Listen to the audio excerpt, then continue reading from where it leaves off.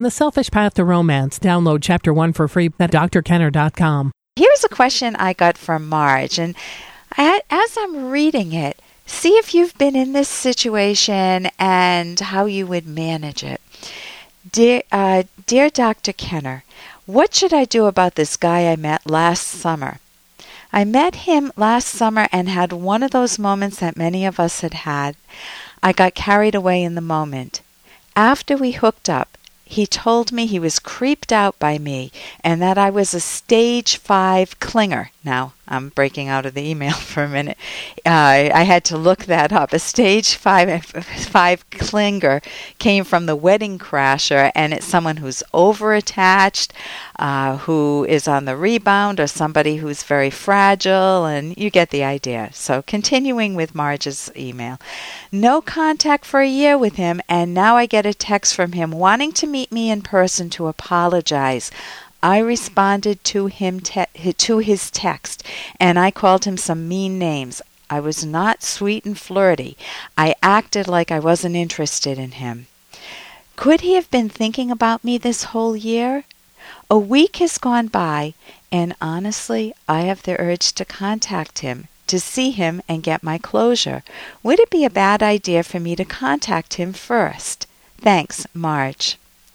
Marge, I am really hearing mixed messages in your question to me, because on one hand, I hear that you're angry with him. You know, he called you this name. You don't want anything to do with him. You're done. You're also embarrassed. It was one of those nights you hooked up with him and he's out of your life. On the other hand, there's like this huge curiosity piece saying, ooh, has he been thinking about me for the past year? Does he still like me? Maybe I need to see him to get my closure. And of course, he wants to see you to apologize. And sometimes those are called big fat lies to ourselves, because it could be that you both just maybe you're lonely, or you want to hook up again, or you want to explore what went on. But chances are that doesn't sound like the foundation for a great relationship. So would it be a bad idea for me to contact him first? It would absolutely be a bad idea, Marge, for you to contact him without understanding yourself a little bit deeper. So you want to be honest with yourself.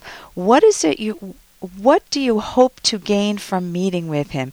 If you hope to gain looking at him in the face and saying, it's over, it was over day one.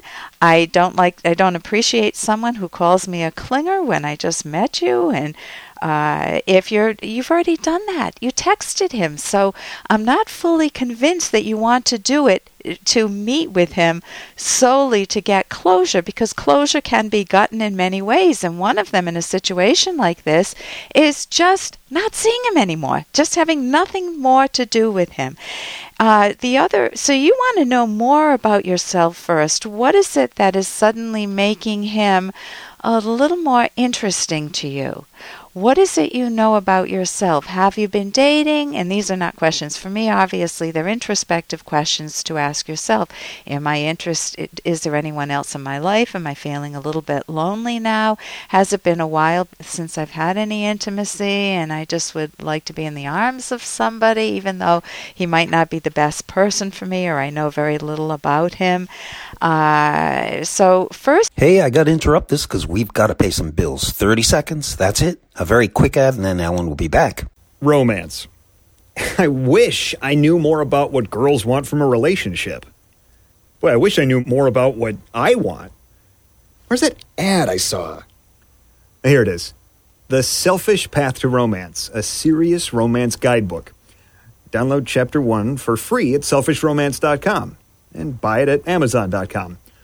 The Selfish Path to Romance. That is interesting. So first you want to really use it as an opportunity to learn about yourself. If you want self-esteem, the key to that, Marge, is making good choices. And if you have a habit of hooking up, which I don't hear that you do, because you said this was just a kind of a one-shot thing that sometimes happens to people. But if that's something that you do, you want to learn to make better choices, because the person that's going to hurt most, forget about diseases and everything else that you're putting yourself at risk for. The person that's going to hurt most is you. You will not respect yourself, because we always live with ourselves, and we know what choices we make. I know my own good choices. I know the ones that were not so good. And we hopefully repair ourselves or make better choices going forward and admire ourselves more. So the second piece that you want is, what do you know about his character?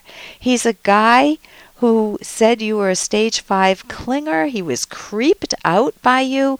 Man, if someone said to me, Ellen, I want to fix you up with someone. Let's not fast forward, but go back in time a bit. And I was just a teenager, a young adult, and they say, I want to fix you up with somebody.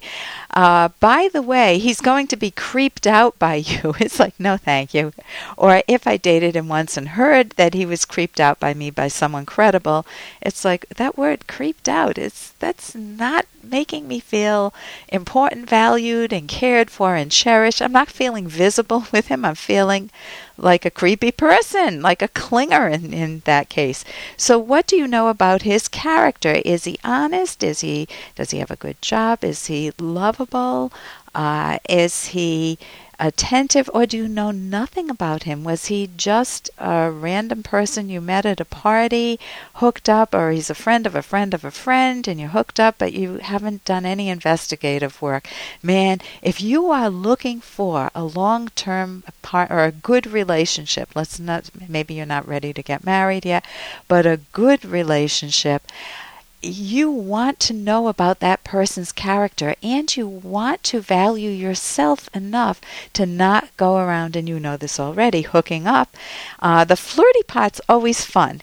Does he love me or not? Or is he interested? He may not be able to love you, obviously, he wouldn't on the first night.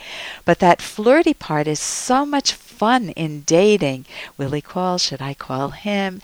And of course it's anxiety producing, but it can be wonderfully playful and fun, and you feel romantic, you feel on fire, and hopefully the other person does too when you're attracted to one another. I know my husband and I felt that way about one another, and that's what so you want to have that flirtiness within the context of building your own self-esteem, valuing yourself, and really learning about the other person. For more Dr. Kenner podcast, go to drkenner.com and please listen to this ad. Here's an excerpt from The Selfish Path to Romance, the Serious Romance Guidebook by clinical psychologist Dr. Ellen Kenner and co-author Dr. Edwin Locke, who's world famous for his theories in goal setting.